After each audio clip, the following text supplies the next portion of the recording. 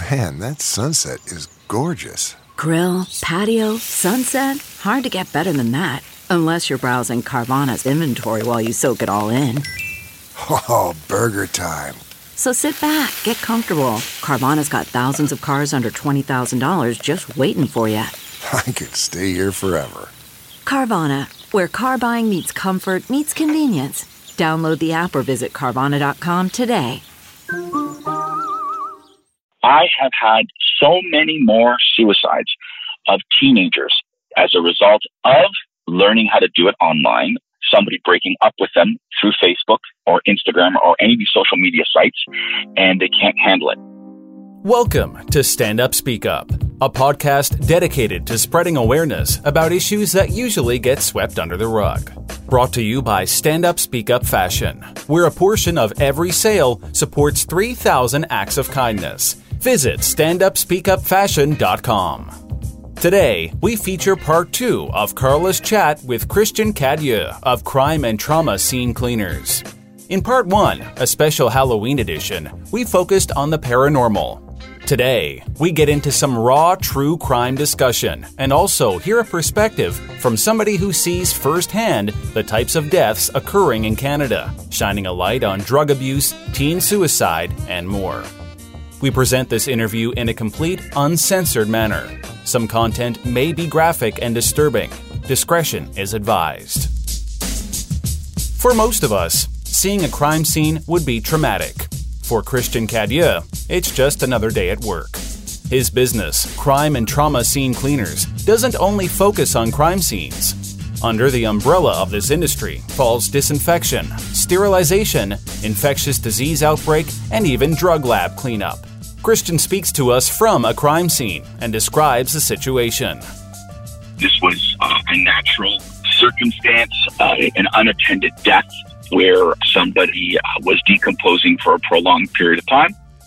And the contamination, we'll call it, whether it's blood, whether it's urine, feces, we just sum it up as biohazardous infectious materials, or I refer to it to make it easier as contamination. So the contamination migrates through the physical structure. It contaminates everything. During the decomposition stage, there's several factors.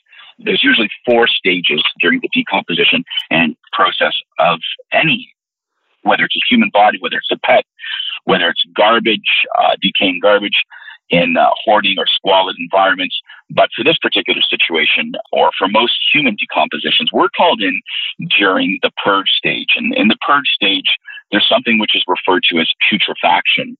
And the putrefaction refers to as when the body has been unattended and it will bloat and it will expand in discolor. It'll change from a pale white, it'll change from a pale color, and then it'll become greenish and blue, and then it'll expand. While it's expanding, it will release certain contamination or bodily fluids from different mucous membranes, such as the eyes, the ears, the nose, the mouth, the genitalia area, the rectum, and then the body will come back slowly to its original physical position or state, so it will not be as bloated. Now, during this putrefaction stage, that's a lot of the time when people pick up on the odor, because the decomposition odor is actually, it's somewhat dangerous to breathe in because it consists of 3 primary gases. Those gases include hydrogen sulfide, sulfur dioxide, and ammonia. And those 3 gases mixed together become airborne and permeate everything within the internal structure.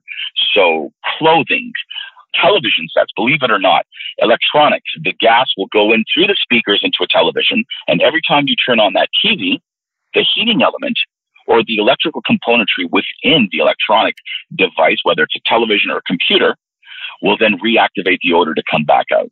Would you have to get rid of everything? The odor can be treated, contents can be treated. But it's not just a magic 1, 2, 3.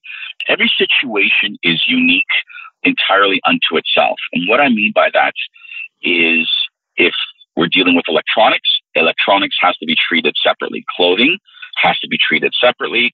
The physical structure separately. Jewelry, whatever the case may be, because the gas, a decomposition odor, it's kind of like an invisible molecular sticky substance. It's a residue, and it's everywhere in that environment. And if you also factor in infestation, for example, during the putrefaction stage, you could have the most pristine, and I mean the most pristine, hygienic environment that you could possibly think of, something completely fit for a surgical room in a hospital. Magically, I don't know how this happens, a fly will appear. I'm telling you, a fly will appear out of nowhere. It's like it comes through, it's interdimensional. And this fly will appear and it will land on the decomposing body. It will lay its eggs, larvae, and then maggots are formed. And then the maggots accelerate the decomposition process, releasing more flies. The flies grow and they become bloat flies at their max.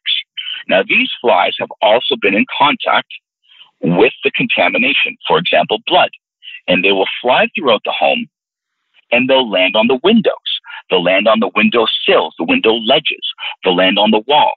So when we go into a decomposition, we're going to see what I refer to as fly wing spatter. These little red dots throughout the physical structure, throughout the windowsills in the window. And this is an overlooked issue. And another overlooked issue is pets. Cats will always go and lick the body or the contamination or step on it. So a lot of the times we see these little paw prints on carpeting or on hardwood flooring or on bedding or sheeting. And because, pets don't know better, they're going to someone that they, a family member or an owner, and they'll gravitate to that person who's dead and has been decomposing, and they'll come in contact with the contamination, and they spread the contamination further, which is a huge overlooked issue. So that's what we're kind of doing right now. When you go into a crime scene, how do you assess the cost of that cleanup? Cost is determined by sometimes time and materials. Cost is sometimes determined by a flat rate. The only thing I can tell you is that the insurance companies have actually asked, it's kind of funny, our company to, as counsel, and to advise them on what type of rates to set as an industry standard. So if we're billing something that's being billed to an insurance company, then the insurance company rates is what we have to follow. So a lot of the time, as a result, and this is very recent because the insurance companies did not have a set regulated rate. A lot of times insurance companies, they would honor the claim, but some of these claims from other people or other companies would be just so grossly exaggerated and through the roof and into the stratosphere as far as pricing is concerned, that they had to sit down and come to what they felt was a fair and amicable rate for biohazardous decontamination or biohazardous remediation, whichever wording you like to use. What would an hourly rate be on average to clean a crime scene? If it was an hourly rate, it would be between $100 to $150 per person. So if I have 4 people there, we'd be looking at approximately $600 an hour, plus materials, plus disposal, plus environmental surcharge, plus hazardous liability. And these rates have been established by the insurance companies. Take me through the worst crime scene you've ever seen. And what was that? And then how did you deal with the whole cleanup?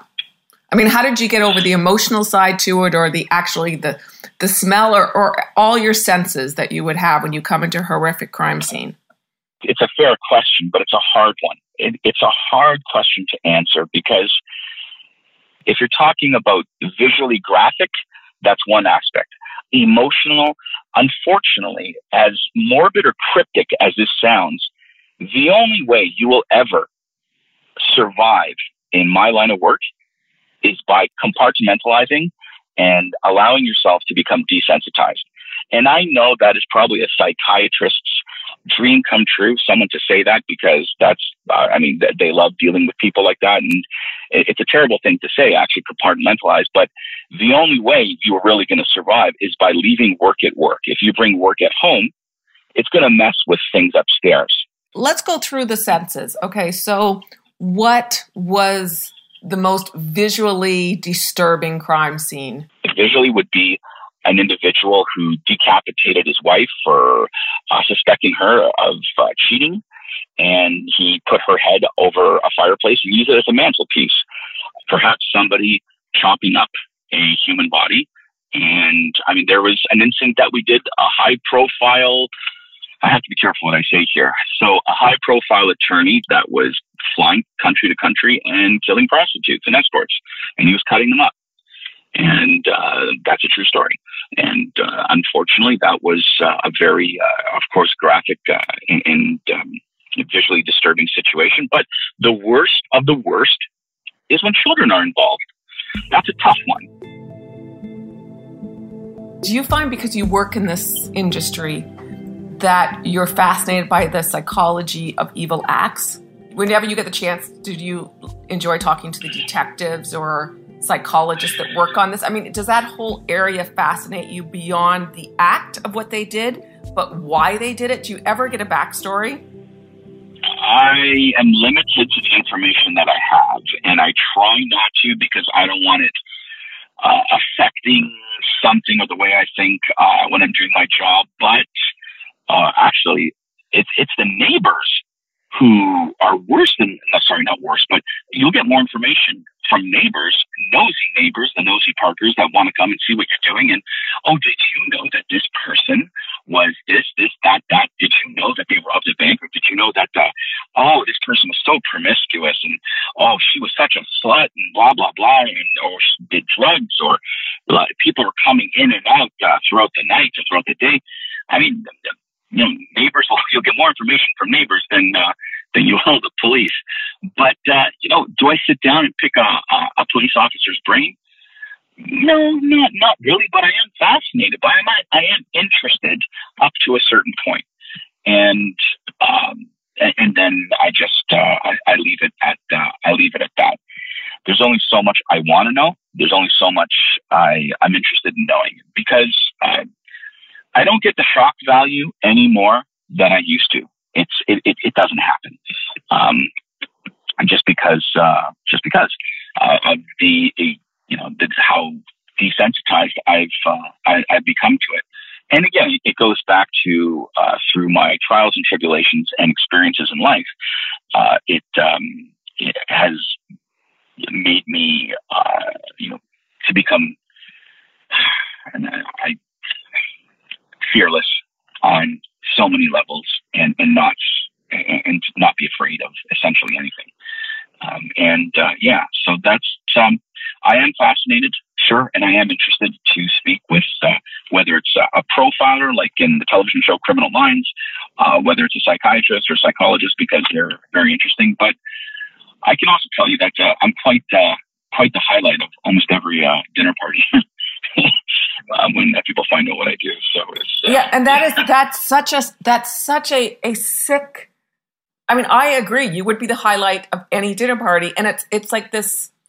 Is it like a sick fetish everybody has with death and wanting to know how far people will go, to hurt other people? I don't like it, because how many times do you have people asking you stories about the ODs?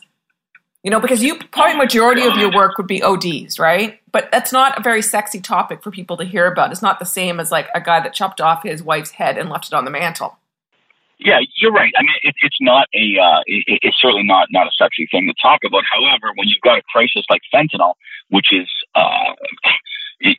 crisis, it's affecting, and it's, that some teenager kids within the next, I don't know. I don't know. I'm not a psychic or a prophet in any way, shape, or form, but I feel that in the next very short period of time, some teenager kids, some young kids are going to be exposed to fentanyl, because right now they're spraying it on marijuana. They're lacing it with marijuana or different narcotics. And some kid is going to smoke their first joint, and that's going to be laced with fentanyl, and they're going to overdose. I mean, this is a scary thing because it's affecting everybody. This is a terrible, terrible epidemic and crisis. And it is, I mean, if that stuff, if that powder, liquid form, powder form, I mean, if it comes in contact with your skin, it's over. Unless you have a naloxone pen to inject in order to completely drain your body of any opiate substances. And that's the only saving grace you have. Just like an EpiPen, there's something out there called naloxone, which comes in a needle. And it's a kit you can pick up from the drugstore, and you inject yourself with that, and that will drain immediately all opiate substances in your body if you come in contact or touch fentanyl. I mean, the RCMP, perfect example, dogs, inspection dogs are overdosing. Inspection dogs, whose job are to smell for narcotics, are ODing by smelling fentanyl. So the RCMP has developed a system, and now every, whether it's customs or cross-border agency or drug inspection agency in the world, are sending their dog handlers to be trained by the RCMP. The RCMP have come up with a system on how not to allow their dogs to overdose by smelling fentanyl. And this fentanyl is going to become a huge epidemic. And it's sad, it's unfortunate, but it's going to affect our children. And, narcotics is a big business. And, the cartel is making fentanyl left, right, and center. And, I mean, last week, the largest bust in New York happened in New York. What was it? I think it was $52 million street value of fentanyl that was brought in, that was coming in from the cartel, and had the ability to kill 58 million people or 38 million people. Anyways, it was a disgusting number of the amount, the dollar value, and how many people could die from it. So this is a big problem, but sure, it doesn't have the same shock value, gore effect of somebody being dismembered. People think, well, it's just a drug addict or it's just a prostitute, which is so sad. Coming up, Christian gives us an idea from his experience of the breakdown of deaths in Canada. Natural causes make up a large part, but suicide unfortunately takes a large number of lives, and those numbers are rising. We all can make a positive difference in the world. At Stand Up Speak Up, we aim to raise awareness around bigger problems that require many minds and hearts working together to solve. However, small acts of kindness and love are something we can each commit to doing to make this world a happier and safer place to live. That's why Stand Up Speak Up Fashion has committed to accomplishing 3,000 acts of kindness by the year 2020. The Stand Up Speak Up podcast is just one of the ways we're doing that. Stand Up Speak Up Fashion, along with its members, have already completed over 2,000 acts of kindness, such as donating gift cards and clothing to street youth in the Toronto, London, Oakville, and Hamilton areas, volunteering at St. John Ambulance, providing donations to various fundraisers, including the Lake of the Woods District Hospital Foundation Gala, and giving books to the kids at the Ontario Youth Detention Centre. Your continued support makes all of this possible. Visit standupspeakupfashion.com, check out our store, and help us reach 3,000 acts of kindness by 2020.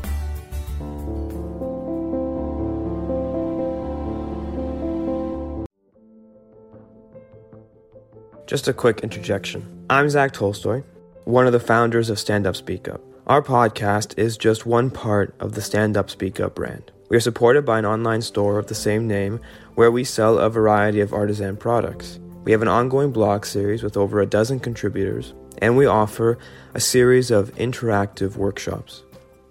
Throughout the different iterations of Stand Up Speak Up, our core message and purpose have always been the same: to create a site that allows our customers and us more opportunities to speak up about and support causes, organizations, and groups that we're passionate about, and that of course could use additional support. My mother and I have learned about allyship over the years from what feels like 1,001 places and people.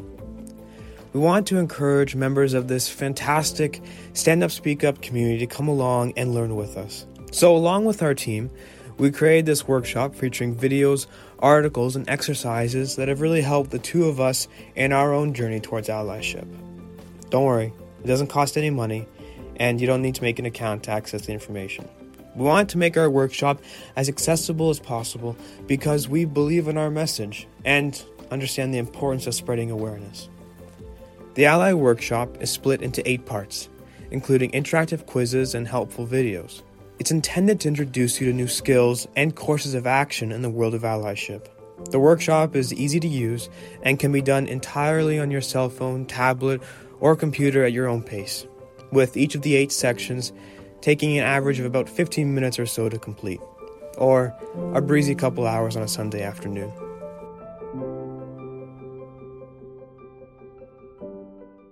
If we look at all your business, what percentage of your cleanup is natural causes, crime scene, drug overdose, suicides? Natural causes is definitely going to be 50%. 50%. The remaining 50% will be self-infliction, will be overdose. So suicide, self-infliction. Overdose can also be suicide, but overdose, suicide, homicide would be in that other 50%. To break it down for you, 10% here, 8%, that would be a little challenging for me. I would need some time to figure out that ratio. I could get you one, absolutely. And I mean, just even at the top of your head, it would just tell us what's the biggest epidemic right now. I mean, if you put traditional suicide, not include OD, are we looking at 15% suicide or 5%? Okay, so in the last 2 years for that matter, suicide, and this is a statistical fact, and feel free to reference Toronto Police Services or anywhere in Ontario or Canada for that matter. Suicide in Canada is through the roof. So I'm going to say that there's a huge, it has increased. Children, teenagers, people of all ages are being encouraged or perhaps are being introduced online through social media on how to commit suicide. Without going into too much detail in order to protect the identity, I have done in the last 18 months,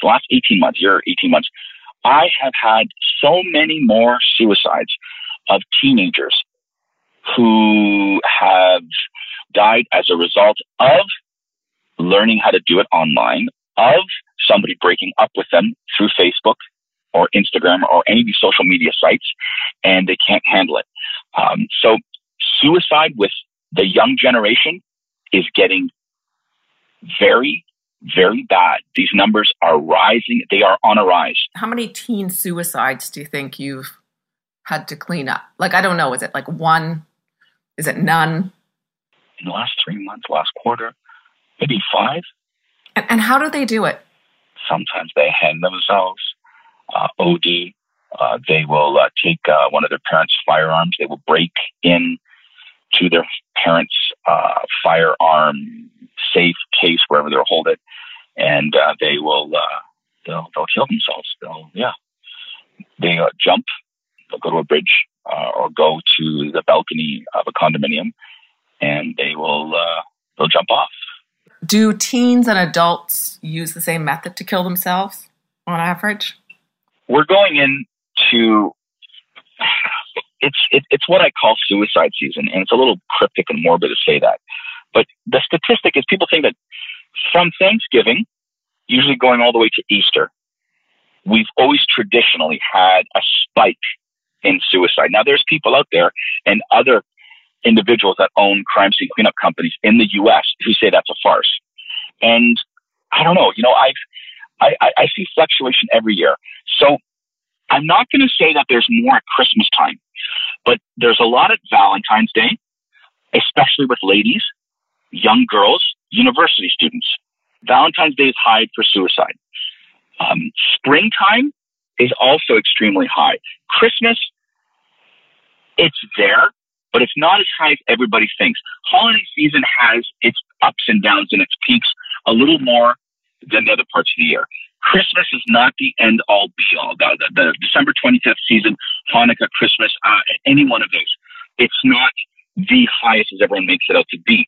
However, it is there. But I find that people in maybe, February, March-ish, we have a higher influx. And my theory on this is that people cannot keep up with their credit card bills, paying them off from the money that they incurred from purchasing gifts at Christmas time and Valentine's and at Easter.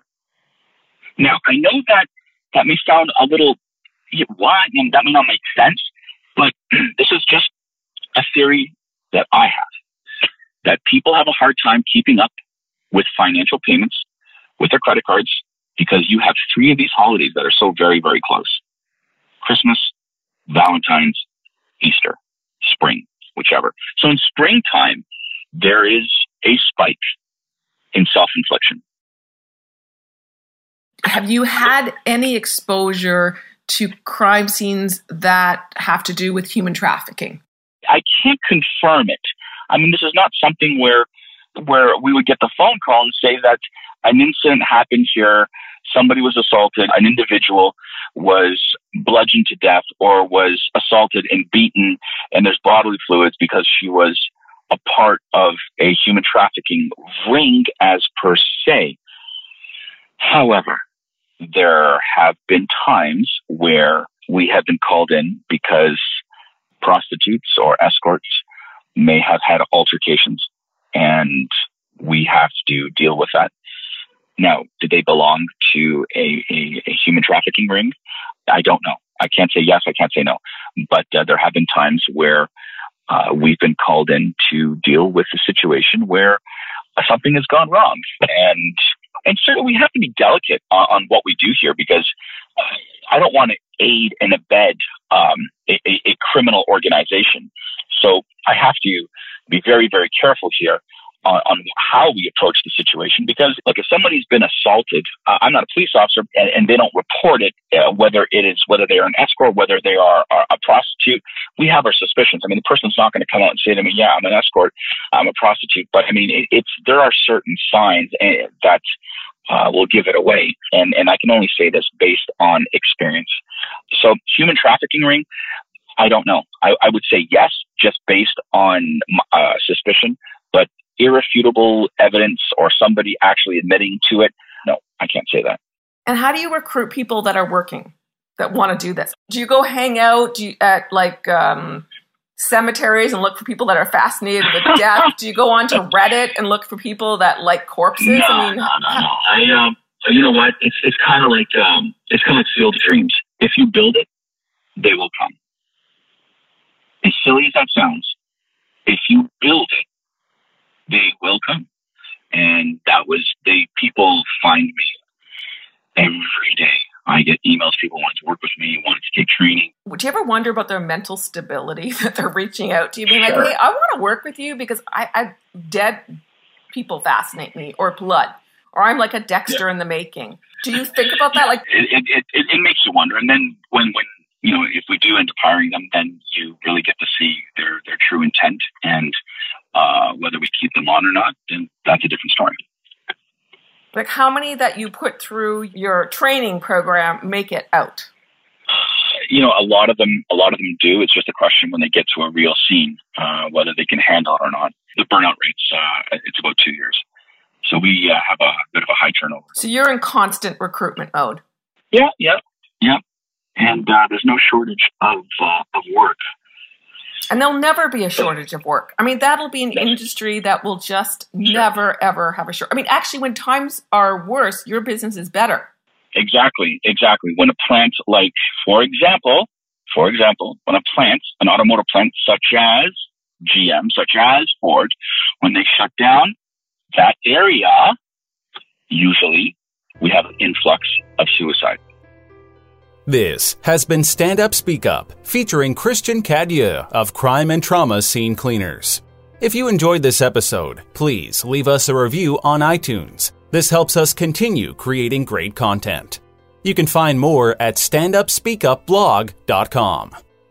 Coming up, for your bonus content today, Carla asks Christian if he's ever been hired to work off the record by a criminal organization, and he explains the significance of being able to eliminate every trace of DNA from a crime scene.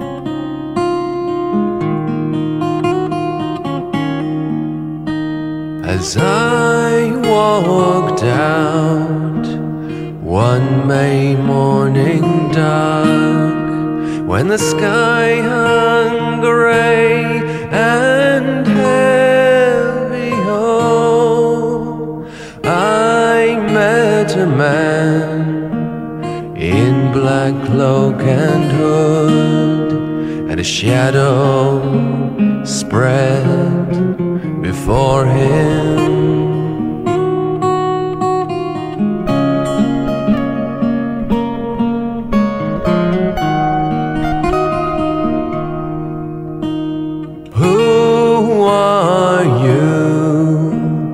Why do you pass through my fields and meadows?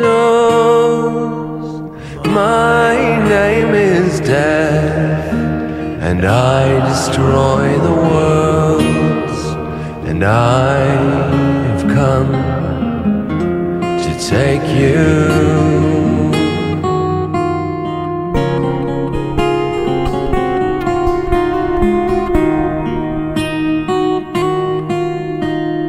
My name is Death, cannot you see? Kings and princes bow down unto me. My name is Death, cannot you tell? Time cannot break my spell. This is Stand Up, Speak Up. Our music selection today came from Alistair Thompson. Now for your bonus content, more of Carla's chat with Christian Cadya. Do the gangs, do any of them ever call you directly for a cleanup? So they beat somebody up or tortured them and they it's not through the police. They're just like, hey, can you come and take care of it? I mean, do you ever get asked for situations like that? Have I ever done a contract killing, a mafia hit, a syndicate hit? You're not doing the hit. I mean, the and cleanup. I really need you to read between the lines here. I neither confirm nor deny that I've had any involvement in these types of files or situations. That's all I'm going to say. I will not implicate myself by saying anything else. Okay, well, let's just say, for argument's sake, hypothetically, what type of gangs would want it all cleaned up for them and they don't want to have to touch it themselves? I mean, are we talking like, are the Hells Angels like, hey, we're not going to clean up this crap. This is like a rival gang. Do you want me?